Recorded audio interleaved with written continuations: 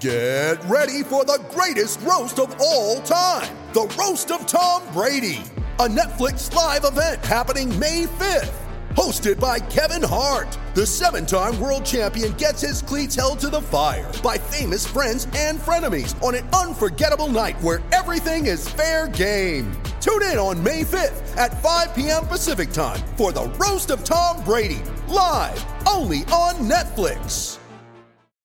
Welcome in, Hokies fans, to this edition of the Tech Sideline Podcast. We record on Wednesday, April 27th, and this is a very special edition of the Tech Sideline Podcast. Is on episode 236. We have head baseball coach for Virginia Tech, John Szefc, on set, and this episode will dive into a great season so far for the baseball team, look back at a special weekend in Boston with a game in Fenway, and look ahead to a big week with in-state rivals on the schedule for the Hokies. All that and much more coming up on episode 236 of the Tech Sideline Podcast, which starts right now.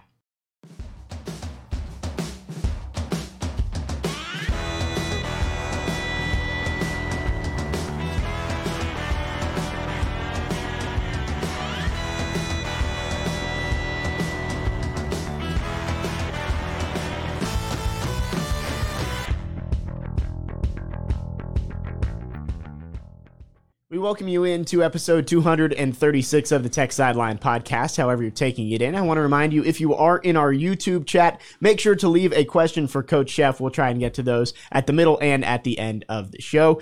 Also on set today, David Cunningham. He's in the red shirt chair today, our managing editor here at Tech Sideline. In the fourth chair today, it is Chris Hirons making his podcast debut. He's our baseball beat writer. I'm your host, Jake Lyman. And of course, Coach Szefc across the way. Coach, thank you so much for taking a few minutes this morning. Sure.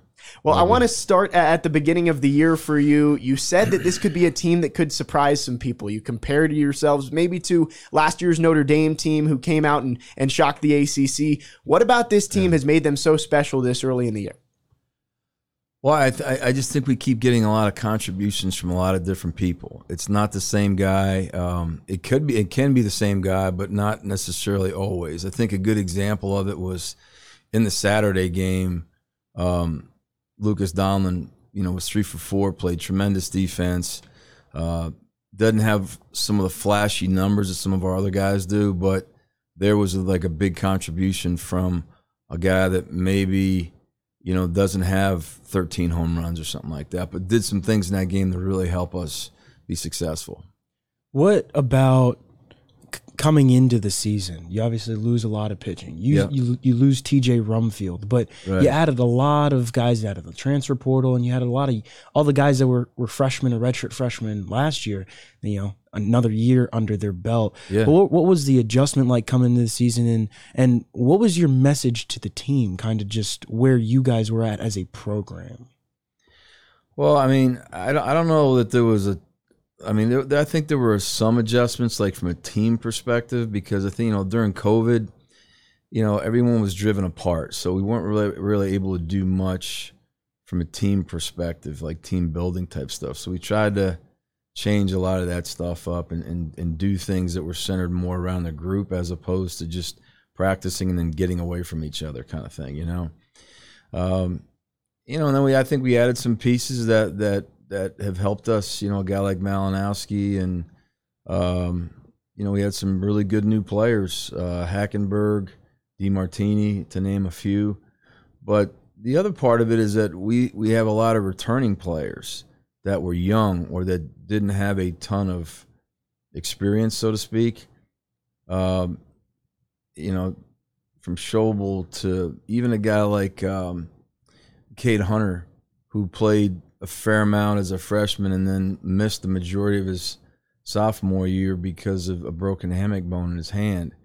And then he kind of got beat up a little bit in Cape Cod this summer, but I think he took a lot and he learned a lot from it, and he is what he is now, which is tremendous, So I think you have to kind of take it like guy by guy and evaluate it. I don't know that our message was a whole lot more than just we're just going to kind of go at this thing day by day and prepare, that's kind of what it's always been. Talking about an end goal, so to speak, but not necessarily dwelling on it every day. We're just kind of just dealing with today's practice or today's inner squad, and then kind of moving on to the next day, which has been the way our season's been as far as how many, how we've played games. So I don't know, that's probably like a bland answer to your question, but that's really the truth, I mean, David brought up the transfers. I mean, you got a lot of mid-major guys like Jordan Gieber from Mount St. Mary, Malinowski from Penn, Hardigan from JMU. What about them and their veteran presence? How have they kind of, really, how has their veteran presence kind of contributed to your lineup and your team? Well, you have some guys there that have played college baseball for a while at different programs.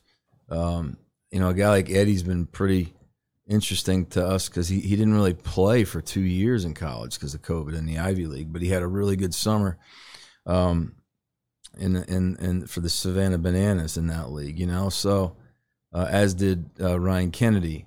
So, I think their experience and their presence have added a lot to our team, regardless of what their role has been. A guy like Gieber is still starting to come on now. He's coming off of an injury, and it's been a gradual comeback type thing.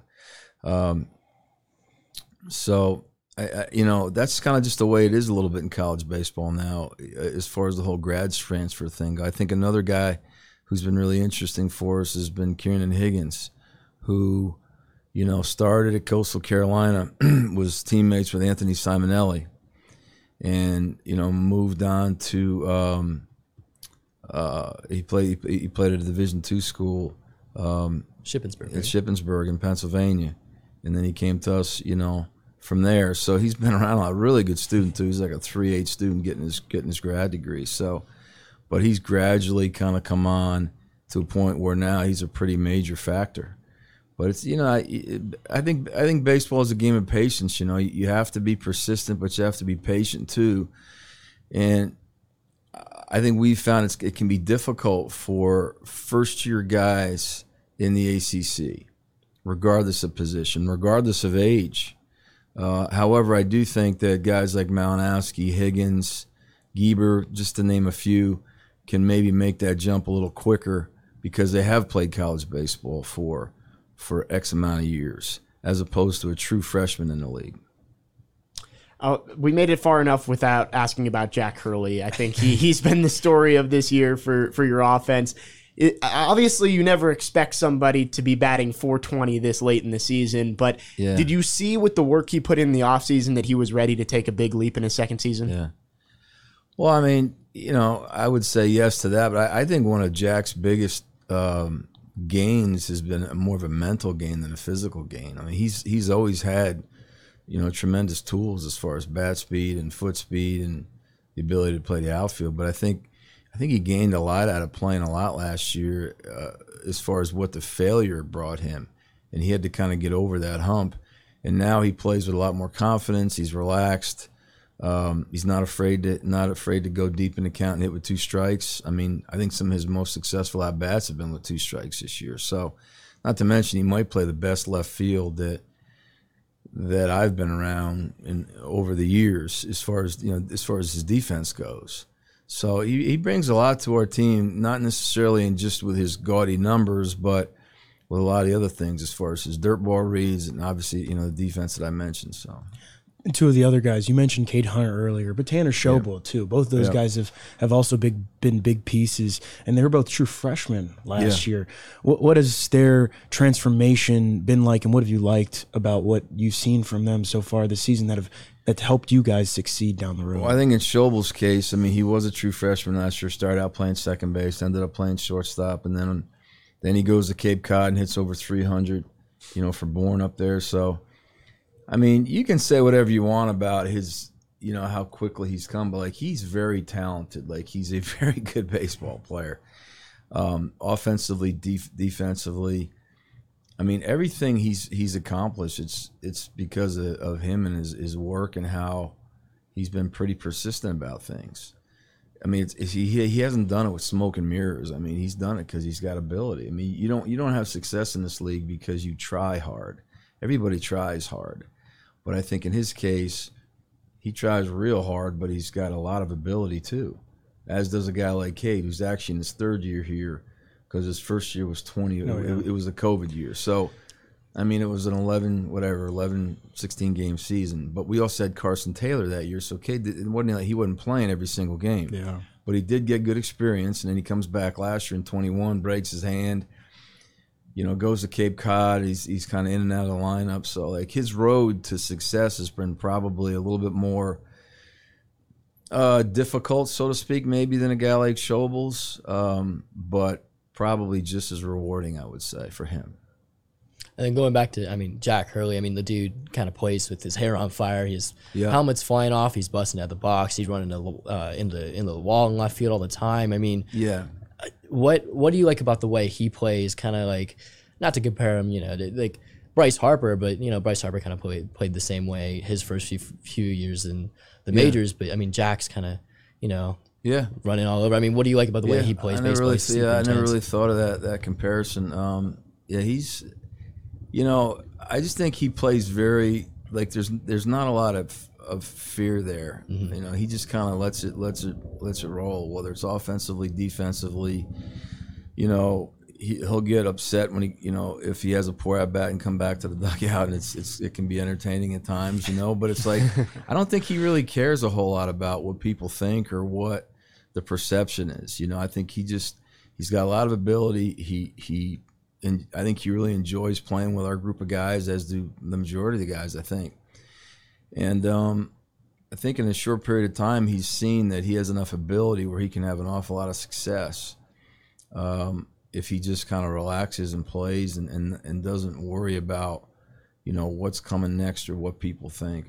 It really doesn't matter. He's just a talented guy that goes out and does his thing. So. And then what kind of changed for him mentally over the summer? Last year, he was kind of swinging at bad pitches with 2 strikes. This year, he gets down 0-2, 1-2. He's willing to battle, drag out the at-bat 8-9 pitches. What kind of, mentally, what kind of adjustments did he kind of make over the summer, and what have you liked about that? Well, I think it was a combination of him getting a lot of experience playing over the summer, but I do think that last year the experience he got playing for us was beneficial for him. And then, our coaching staff with Kurt Albin and Tyler Hansen and Tyson Petersheim have done a really good job of kind of bringing him along to a point where, his strike zone discipline's better. It's still not probably where he would want it to be, but it's way better. He's cut his strikeouts down. I don't think he's in there trying to hit for power. I think he just tries to get his barrel on the ball, and he's got so much bat speed that the results come. I like the fact he's the kind of guy that can put a really good drag or push down, and then foul it off or get a hit on that at bat, and then come back in the next at bat and hit a ball over the batter's eye or over the scoreboard. It's like he's got that kind of skill set where you don't really know what he's going to do next. Like, you don't want to miss an at bat because it could be something crazy. He can look potentially poor at times against a breaking ball and then hit a ball in the right field seats at Fenway Park. So it can be that way. And it's usually a lot more successful than it is failure. And I think it'll probably continue to trend in that direction. Well, let's rotate in the outfield. I want to talk about Gavin Cross a little bit. Sure. A lot of high expectations heading into the season for him, and maybe being overshadowed a little bit by some of those guys we mentioned with crazy numbers like Schobel, Hunter, and Hurley. But what has he meant to your team, being one of those premier players in the entire country heading into the season? Yeah. Well, I think sometimes maybe people criticize. I think maybe that's not the right word. I think Gavin is scrutinized very harshly because of his past, which he created, with all his success in the past. I find Gavin as a guy that our team kind of leans on. He can be a source of comfort, so to speak. Like when things are not going so good, you want to see him come to the plate, or you want the ball to be hit to him.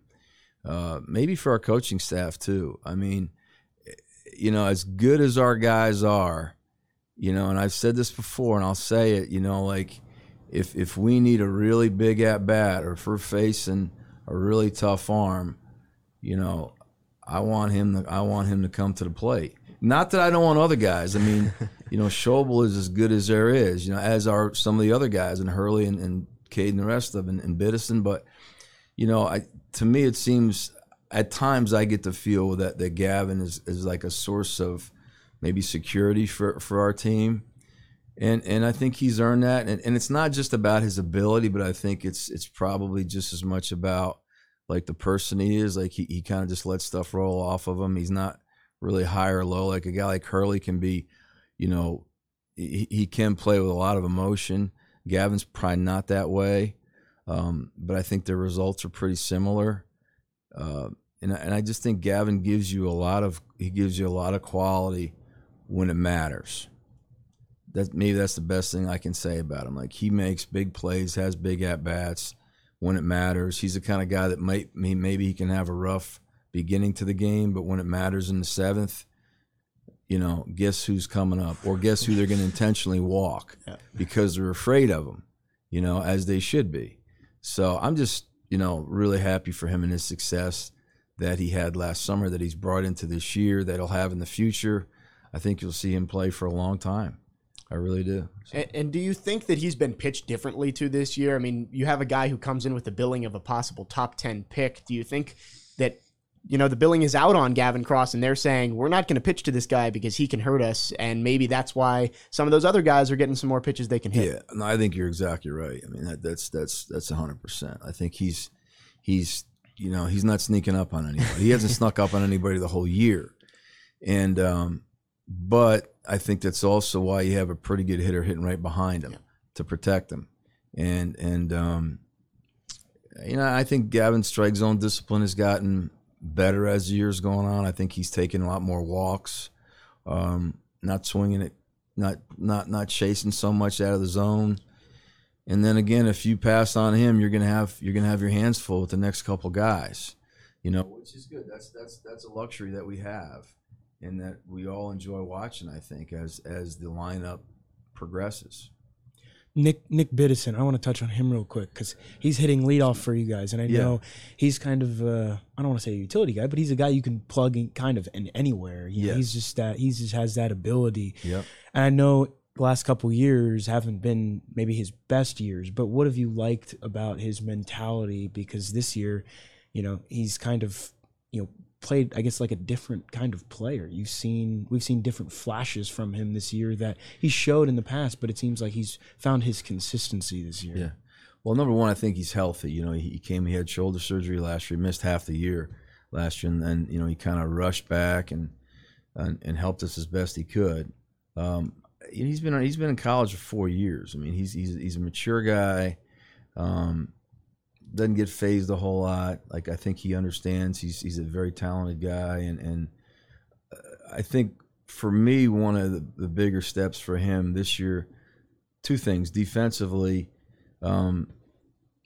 he's shown again that he can provide a lot of different defensive versatility, whether he's at first or right field or center field or whatever. I mean, I will say he is the most versatile defensive player I've ever coached in 30-something years, because he brings you the rare guy in this league that can play center field or catch.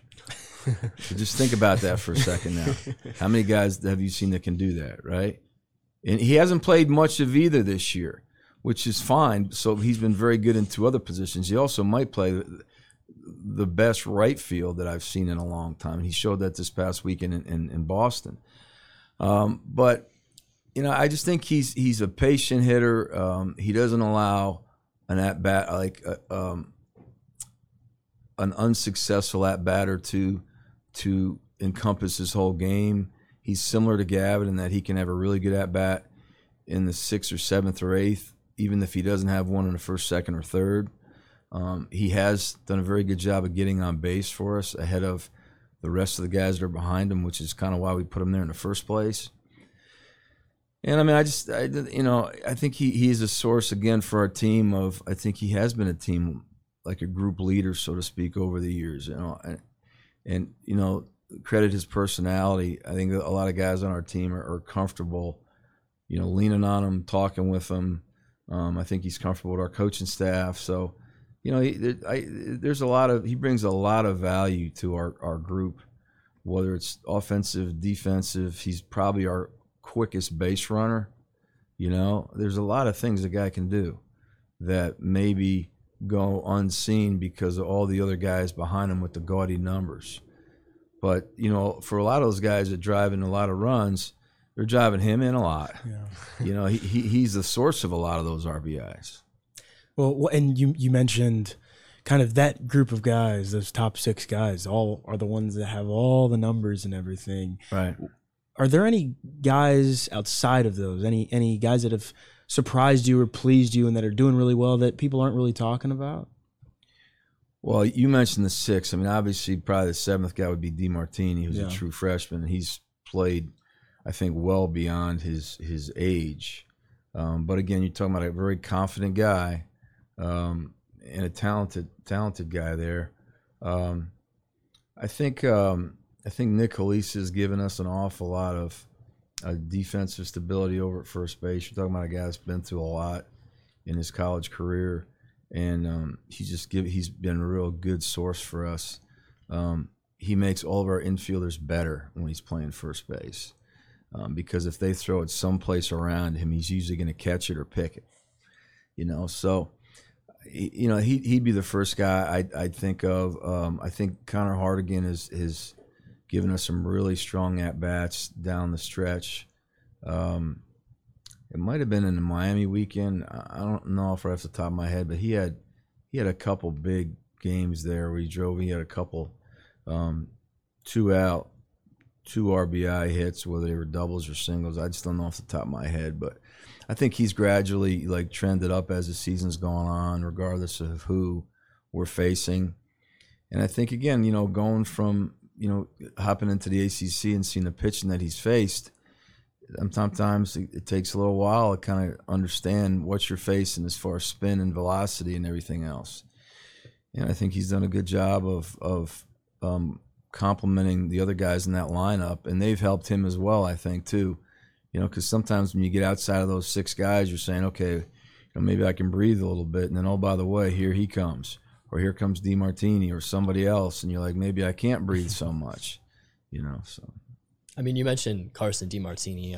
I mean, we've talked to him a few times throughout the season. I mean, you said, you know, he had a really, really, really great spring in high school last year, and then comes out kind of, you know, struggles in the with the Peninsula Pilots in the Coastal Plain League, and then he says he comes in, has a really, really good fall, and then the first pitch he sees, you know, it's over the wall, and then. I want to say going into the Miami series, he had hit, you know, the most home runs in the ACC on your team. What do you kind of like most about him? Because I mean, he provides a lot with his bat, but also with his glove. I mean, he's a shortstop playing third base. Yeah. I mean, I just think there's a lot of baseball player in him there. You know, to your point, you know, he can hit for power, he can hit for average. He's a good defender. I mean, we could probably play him at several different positions because of his versatility. He's got enough arm to play the left side. You got to realize that's a true freshman playing every day in the ACC, and it doesn't happen very. You know, we had a guy last year do it named Schobel. You know, so you know, for me personally, when I look at a guy like him or Hackenberg that can really handle it as a true freshman in this league. If you look around the league, I don't think there's a ton of guys that are in their true freshman year that do it. You know, each team probably has a few, but to see the level those 2 guys are operating at, you know, I mean, there's several freshmen you could run out there. Some guys are more ready than others. Sometimes they're ready right out of the gate. Sometimes maybe midway through. Sometimes by their second year. But it's not just like playing in your average college conference. You know, you're facing real arms. The game's fast. Defensively, guys are getting down the line quick. So there's an adjustment, I think, and I think DeMartini's made that. He made it relatively quickly, and obviously Hackenberg's made it pretty quickly too. So yeah, I mean, how have you and your staff kind of gotten the production out of, you know, all the true freshmen? I mean, a few years ago, you go back to Gavin Cross, who hit over 300 his freshman year. Cade Hunter had a really good freshman year, obviously the COVID season, but then you had Schobel last year, and then now this year you have DeMartini and Hackenberg. How has your staff kind of, you know, gotten this production out of the true freshman year in, year out? Well, you're traditionally trying to recruit the best players. I mean, like these guys, like they're good baseball players. It's not like they're just doing it just because they work hard. I mean, I think they're good players that work hard. You know, but I think as you go out and recruit players and try to build your program, you're trying to recruit the best players. And DeMartini is one of them. Hackenberg's one of them. Schobel and Cross were one of them. You know, at their time. A guy like Carson Taylor a couple years ago was a guy like that. You know, and we have a lot of good freshmen. It just, you know, those two guys stand out because their numbers are so good and they're so young. But we have several other guys that'll be really good players in this league that are kind of emerging. A guy like Christian Martin. I particularly think a guy like Tyler Dean that, you know, he hasn't had a ton of success just yet, but give him a little bit of time. Like, that's a big-time arm right there. And he just has to get, you know, you're talking about a guy that played shortstop and pitched in high school and played football, probably more than he played baseball. I'm just using him as an example. And I think he'll be a really good ACC baseball player. So, again, guys come at different times. Like, some guys are a little bit more ready than others for this league. And you just, again, you got to be persistent. You got to be patient. You got to be positive with them too. So.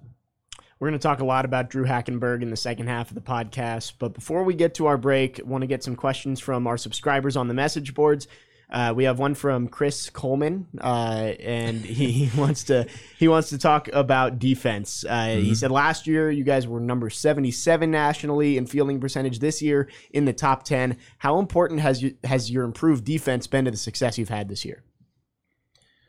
I think it's if you can't pitch and play defense, it doesn't matter what your offensive numbers are. So I think the combination of our low walk issuing combined with our ability to turn the double play, I don't know that we make like ESPN type, you know, top 10 plays on a regular basis, but I think our defense has been steady. I think they've made the plays that they're supposed to make. I'll give you I'll use the example again of a guy like Halisa at first base, or even Donlin on Saturday in Boston. Like, those guys are making your infield better because of how they play that position. You want your first baseman to make your infielders better, not just be a guy that can hit. So that's an example. I think our outfield play has been tremendous. When you look at the three guys who've predominantly played the outfield for us, if the ball's up in the air for 3 seconds, they usually catch it. You know, whether it's Hurley or Biddison played as good a right field this weekend as I've seen in a long, long time. And Gavin, you know, I mean, technically you have three center fielders playing out there. They can cover a lot of ground. They normally do. They're all at least solid average to plus throwers for their position. And the one part of the defense that might be maybe our most improved is what Cade's done behind the plate, as far as handling staff, keeping the ball in front of them. I don't have the numbers in front of me as far as like base runners thrown out, but that's technically probably the third part of the equation. Like, his ability to receive, handle a staff, manage a staff, keep the ball in front of him.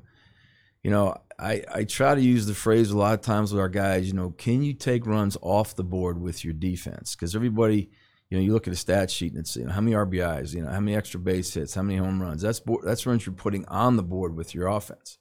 But can you take runs off the board with your defense?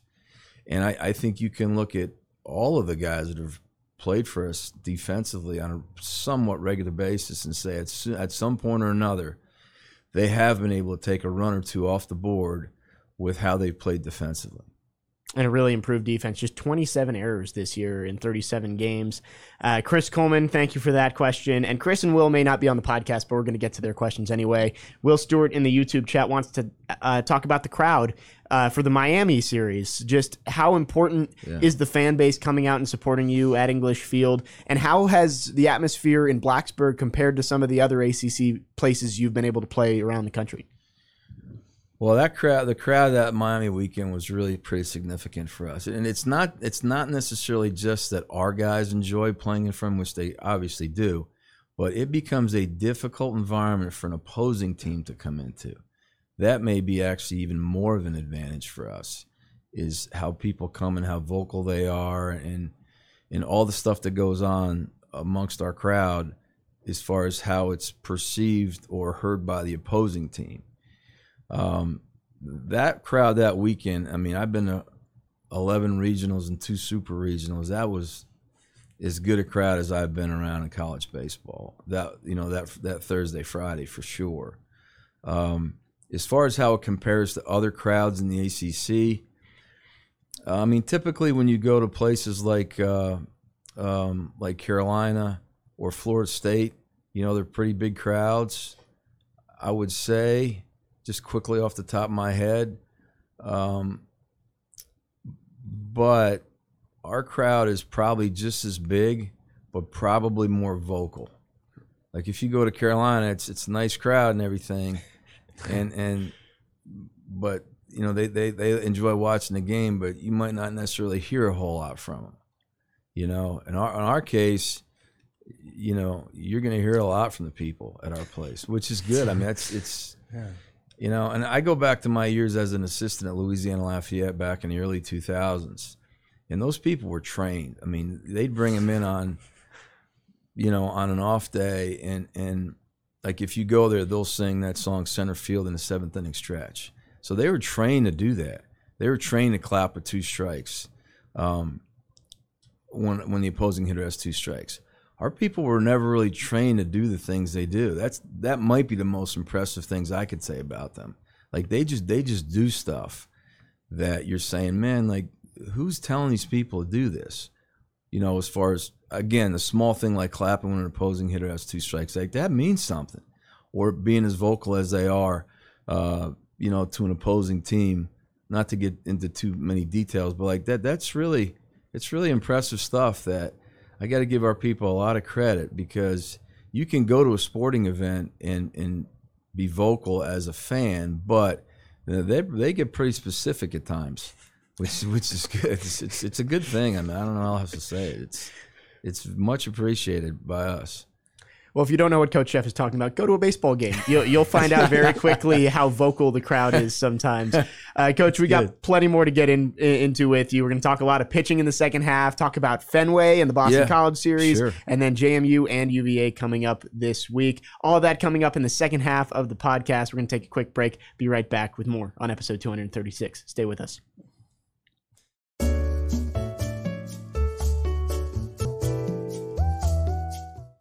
We welcome you back to episode 236 of the Tech Sideline Podcast. Very special edition. Coach John Szefc on set with us.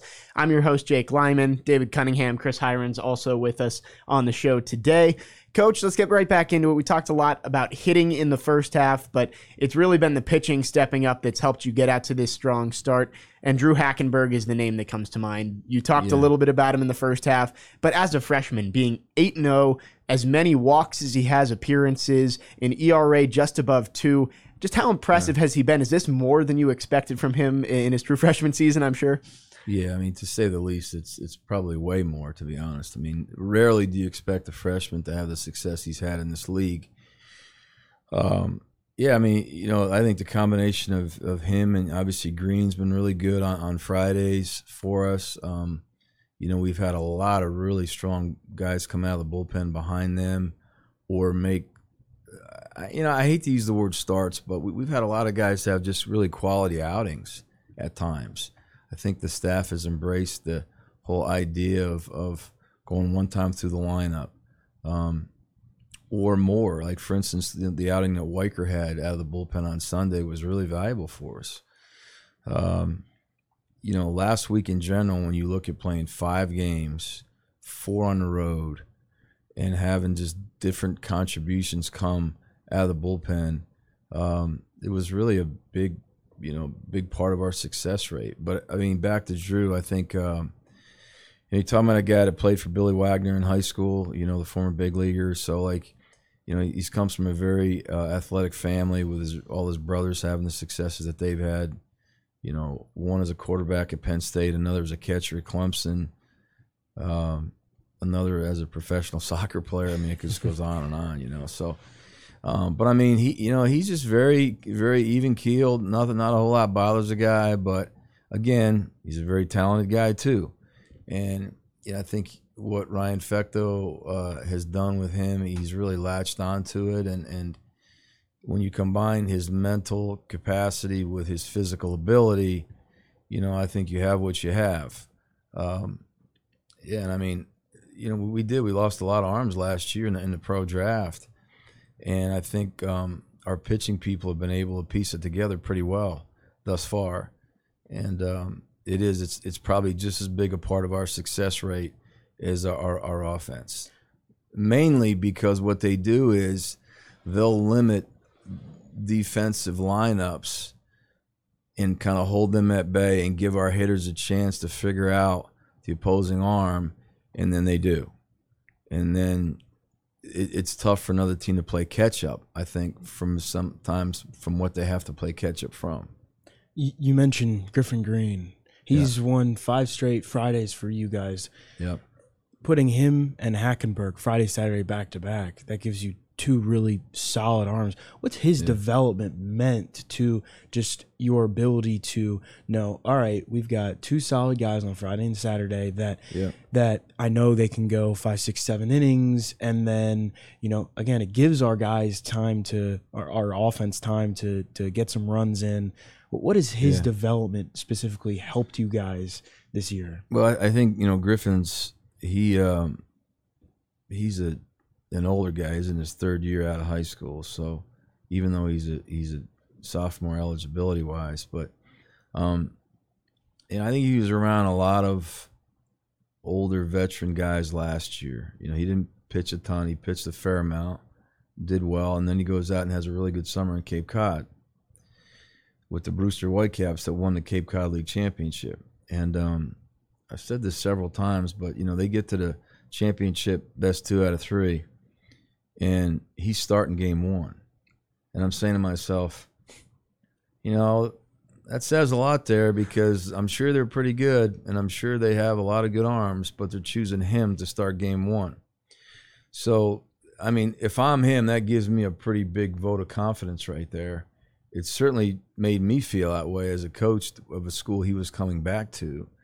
And if you know Griffin, he's a very mature guy, pretty easygoing, but when you get him out there, he's a different animal, so to speak. Like, he's very competitive, very motivated to be successful, and I think he can weather the weight of basically having to represent the group as a guy that goes out first on a weekend. I think there's a lot to say about that guy.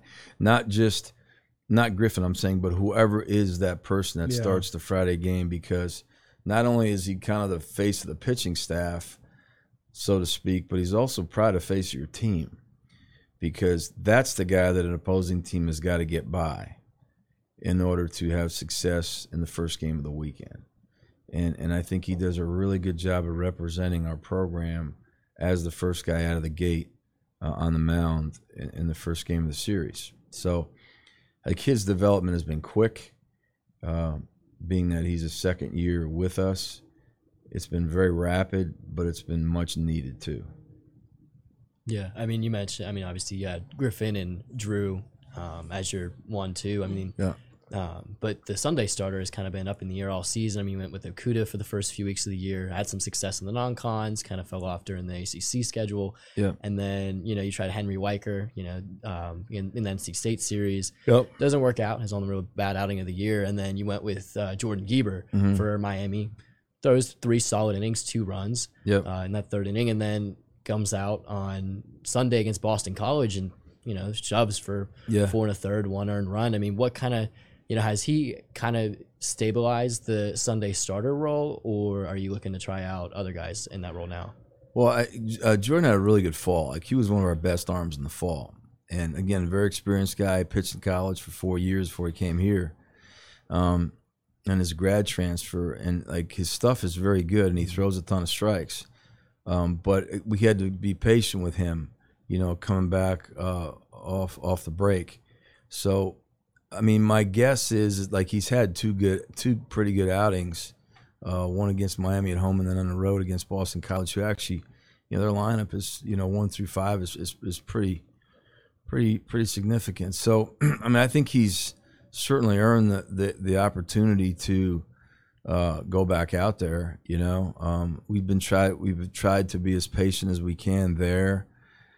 I will tell you, like, one of the good things about our team is, as good as we've played thus far, is that, like, we're far from a finished product. I mean, he is emerging. Matt Silverling, the big 6'5" left-handed pitcher, is coming off of surgery. He hadn't even thrown a pitch this year. And we're hoping to get him back here probably in the next 2 weeks, if possible. So, like, there's still a lot of things that have got to happen here. And even though we've played 7 games, I think, there's still a lot left to happen here, which is good. And we look forward to it. I look forward to seeing our guys go out and play on a regular basis, but knowing that we have some other people coming is a good feeling, because in order to go really deep into the postseason, and obviously you got to finish the ACC here, which we plan to do, but then you have the ACC tournament after that. But to go deep into the postseason after, like, to play the games we're going to play going forward, ACC type level games, you're going to need a lot of success. You're going to potentially need some people coming on board, guys like Gieber, potentially a guy like Silverling, and you're going to need your guys to keep, like, trending up and getting better, not going downward, So, I mean, we kind of feel like that's happening, but it's not like we're at the finish line or anything like that. So. And with Silverling being injured for the early part of this year, you've had to have some relative unknowns step up in the bullpen. How pleased have you been with your relief pitching with some young guys like Brady Kurtner? We've talked about Henry Weicker a little bit, Jonah Hurney. They've all had great outings and been able to help you out get off to this hot start. Yeah, I mean, that's been a big part of our success. I mean, there's not a whole lot of complete games in college baseball anymore because the lineups that you have to get through are difficult. And, we've really tried to stay away from riding guys like Hackenberg and Green. We try to get them out of there around, now that they're, I guess, 9 starts in or so, get them out of there around 100 or so that they're not going, deep into games, pitch count wise, so that they're somewhat fresh as the season goes on and they're getting proper rest. I mean, I think it's a mistake to ride guys because when you're really going to need them, down the stretch in the ACC tournament, the NCAA tournament, like, you're going to need those guys to be at their best then. So it's difficult because, you go out there, you want to win every game. Like, you're trying to win every game. You're trying to put the best matchups out there to win every game. At the other side of it, you're trying to get some young guys developed too. So there's a lot of different factors that are working into it here. But to your point, those guys have been very good out of the bullpen in general. Weicker and Hurney and Kurtner and Higgins and obviously Firaved, just to name a few. A guy like Ryan Metz, he's been very good too. He's been very steady. He's a steady strike thrower with a good cutter and a changeup when we need it.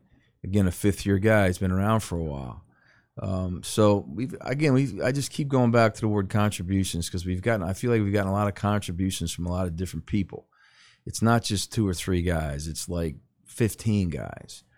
And that's what I think has been the biggest contribution to our whole group's success in general. Well, we talked pitching, we talked hitting, but I want to kind of talk about the experience this past weekend. You guys got to play a game at Fenway Park, and it's obviously bigger than you guys. You got to play for ALS. Sure. What did that mean to you in the program and the way you guys were able to experience Fenway and Boston and everything that comes with it, but also be able to still play baseball and to put on a good show for all the fans and everybody up there? What did that mean to you in the program? Well, I think our season, like a college baseball season, there's different stages you go through, and there's one challenge after another, and there are different kinds of challenges. That one was a big one because you're playing in this game that has kind of been created for the Frates Foundation for all of what that is, and so you have to be obviously really respectful for that. So we tried to I tried to explain to our guys what that what that benefit game really is. A lot of people haven't had a lot of experience with ALS, so they don't know a whole lot about it. They know who Lou Gehrig is, but they don't necessarily know what the disease was or is. So we touched on that. And then, you win a pretty nip and tuck Friday game, which is always difficult to do in this league. And then come Saturday and you walk into, this cathedral of a baseball park, that you've been watching on, people watch games on TV in that park, week after week, month after month, and for me at least, I've watched hundreds of games in that park on TV, and I grew up a Yankee fan in New York, so I've never, I grew up basically hating the Red Sox, like every other Yankee fan would tell you that they did, Yeah. But to actually go in that park, it gives you a lot of perspective as far as it's very unique. It's so unique as far as how it's laid out, all the nooks and crannies of it. The dugouts are the smallest dugouts maybe I've been in a long time. And then they let, to the Red Sox credit, they let you go out on the field and pictures and videos. And then, you're walking in the left field fence in the Green Monster there, and everybody's signing their name behind the scoreboard, which is a little bit of a Fenway tradition, which I wasn't aware of. And then, oh, by the way, 35 minutes later, you have to play an ACC game that means something, that matters, and you're trying to win a series, So that, for me, was probably one of the bigger humps to get over for our group. But, again, I credit our guys. They were able to separate it. I was especially impressed with how Hackenberg was able to separate being a fan and then all of a sudden having to be a frontline baseball player. Because when you walk in there and you're going through that stuff, you feel like a fan. Like you feel like you're taking a tour of Fenway Park. And you just happen to be putting your stuff in the third base dugout, and then you walk out to the field and in the left field fence and pictures and videos and everything else. And it's the coolest thing going. But then you somehow have got to be able to separate fan from work. And I was just happy our guys were able to do that. But the experience, the whole Boston experience in general was, and the weekend went about as good as it could have gone, really, for our group. Outside of Malinowski turning his ankle on Friday, and hopefully he'll be back here soon. But it was very good. I mean, we used 6 pitchers in 3 days. I wouldn't have anticipated that. And they all did a very good job. And we felt really good coming back off of it. Yeah, I mean, you mentioned the 6 pitchers in 3 days. I mean, obviously 3 starters, and then you only need one guy at the bullpen each day. I think Fierved gets 7 outs on Friday. Yep. Higgins gets 6 outs, and then Waker pitches. Waker the final. Waker, 4 2/3. I mean, how kind of crucial is that for guys to get multiple or throw multiple innings and even work through the lineup multiple times? I mean, anytime you get a reliever, for me, the most impressive relief appearances are when a guy can come in the middle of an inning, get out of it, sit down, and go back out and do it again. And Weicker did that several times. Fierved did it once. And then Higgins walks into a big league park and did what he did. So they all were very impressive in their own right. One of the best parts of that weekend were guys who didn't pitch. We were able to keep Herney out of it to kind of rest him, just as one example. And we were able to keep other guys out of it too, but that was a good thing. It was also good that no reliever had to go out there twice or throw back-to-back days. Again, earlier we talked about not riding guys, So, again, getting contributions from different guys and keeping other guys out of it. Sometimes I kid guys after the game, and that's a really good job of staying out of it, and they kind of laugh about it. But it's true. Like, if you're trying to rest guys and keep them as fresh as possible, you're trying to keep guys out of the game at times, unless you 100% need them. And I think our ability to keep a guy like Herney out was a big part of that weekend that doesn't show up in a box score. And bullpen going to be a lot more rested for JMU tonight than they were for the first matchup with the Dukes. We'll say that coming off the doubleheader with 14 innings against Georgia Tech. How excited are you for this midweek against a quality opponent and trying to even the series with the Dukes? Yeah, well, it'll be a pretty challenging situation here today. They're good. You know, they were good when we played them last time.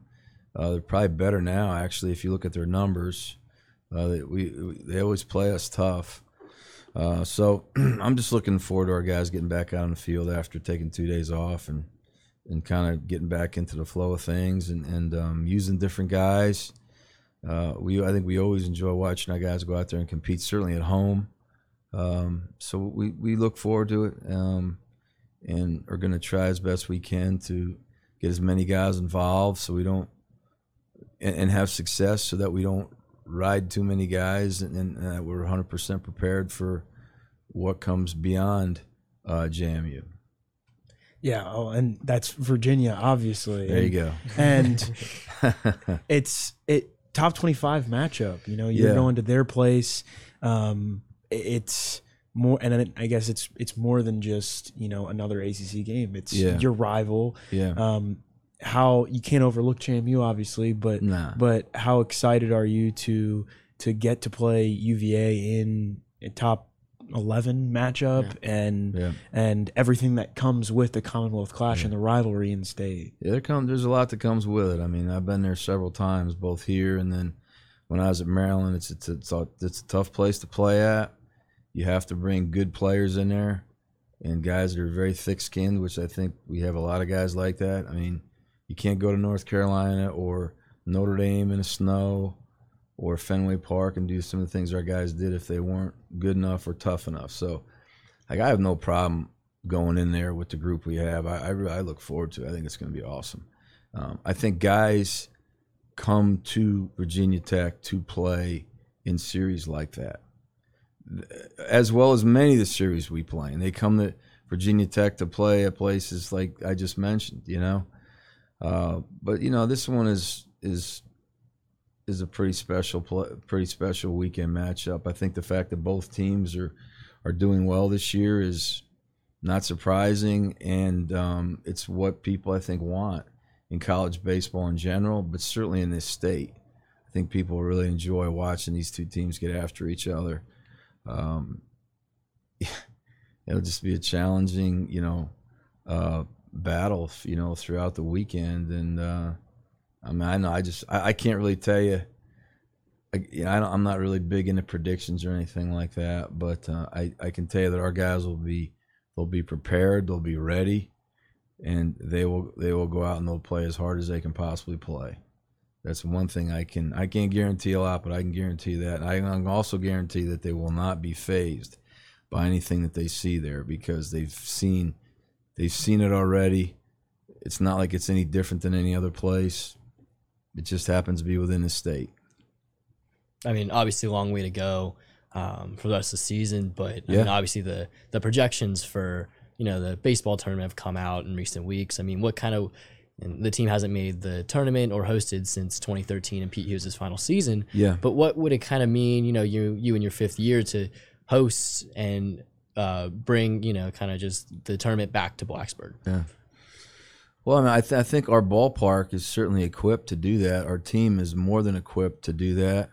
I mean, obviously, every college baseball team wants to play in that tournament and they want to host a regional. I mean, we're the same way, you know. I just don't. I think our guys have done a really good job of not getting too far ahead of it, though. I mean, we'll just focus today on what we have to do with James Madison. You know, I think a lot of the stuff that's put out there in the media, I think it's entertaining to read. I get a kick out of reading it because I've been reading it for years at different places, you know. But I know that the most important thing is today, and if I get too far ahead or if we get too far ahead of today, then we're in trouble. So I think we've had success and the people are writing those things because we haven't gotten ahead of what's right in front of us. So I think for us to do that or for me to do that would be a mistake, you know. I will tell you that, we certainly would love to have that opportunity if it comes our way. And I think we're certainly good enough for it to come our way. But we still have to go out there and prove it every day, as we have been doing, I think. Before we wrap up here, Coach, I want to look just down the road. The softball team also possibly hosting a regional and a super regional. Yeah. I wanted to ask you about your relationship with Coach DeMore and that staff and what you've seen from that team and all of their success this season so far. Yeah, they're a top 5 program in the country. What are you going to say? They're about as successful as it gets, and they have really good players. Pete's a good guy, man. I wouldn't say, me and him don't spend a ton of time together because I'm working and he's working, and we probably spent more time together during COVID because it seemed like, usually late in the afternoon I'd take my boys out to the golf club because that was the only thing that was really going on at that point. And here Pete would roll out of the car with his golf bag and go out and play 9 holes in a sweatsuit or something like that, But I think he's a really good example for any coach because he doesn't get very up and down about anything. There's not a whole lot of there's no Jack Hurley there. There's not a lot of emotion there. He's about as even keeled as there is. I'm sure that he's probably that same way with his team, but he's also a fierce competitive guy, and I think you can see that with his team too. And I think when you couple that with how good they are and how talented they are, I think you can kind of see what those results have been. I'm just really happy for Hokies fans in general to be able to go out and experience that, and we're having success. Basketball comes off of what they've done. If you're rooting for success for your teams, I don't know how much happier you could be. There's a lot of buzz, about Brent Pry coming in here, and that's a great thing too. Obviously, amongst all the other people that have success, from track and field to soccer, it just goes on and on. So I'm just kind of I feel fortunate just to be a part of it. But I do like being around Pete. He's a very, I think he provides a good example for a lot of our coaches to kind of follow, and it's not like he's out there beating his chest, or he's not all over social media and he's not like a look at me guy. Yeah. There's no ego there at all. He's steady, he's consistent, and I think his team's productivity is kind of shows that. Well, Coach, we appreciate you taking some time with us this morning. It's been really fun to talk to you about your team's success this year. Yeah, appreciate you having me. And we wish you good luck the rest of the way. Hope maybe later on, maybe we get you back on, talk about the season at the end.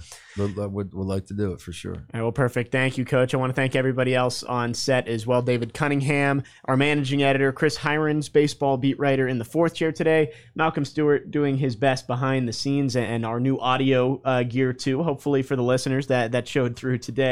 That will wrap things up here on episode 236 of the Tech Sideline podcast. We'll be back next week. Again, thank you to Coach Szefc for coming on. Have a great weekend, Hokies fans. We'll see you next time.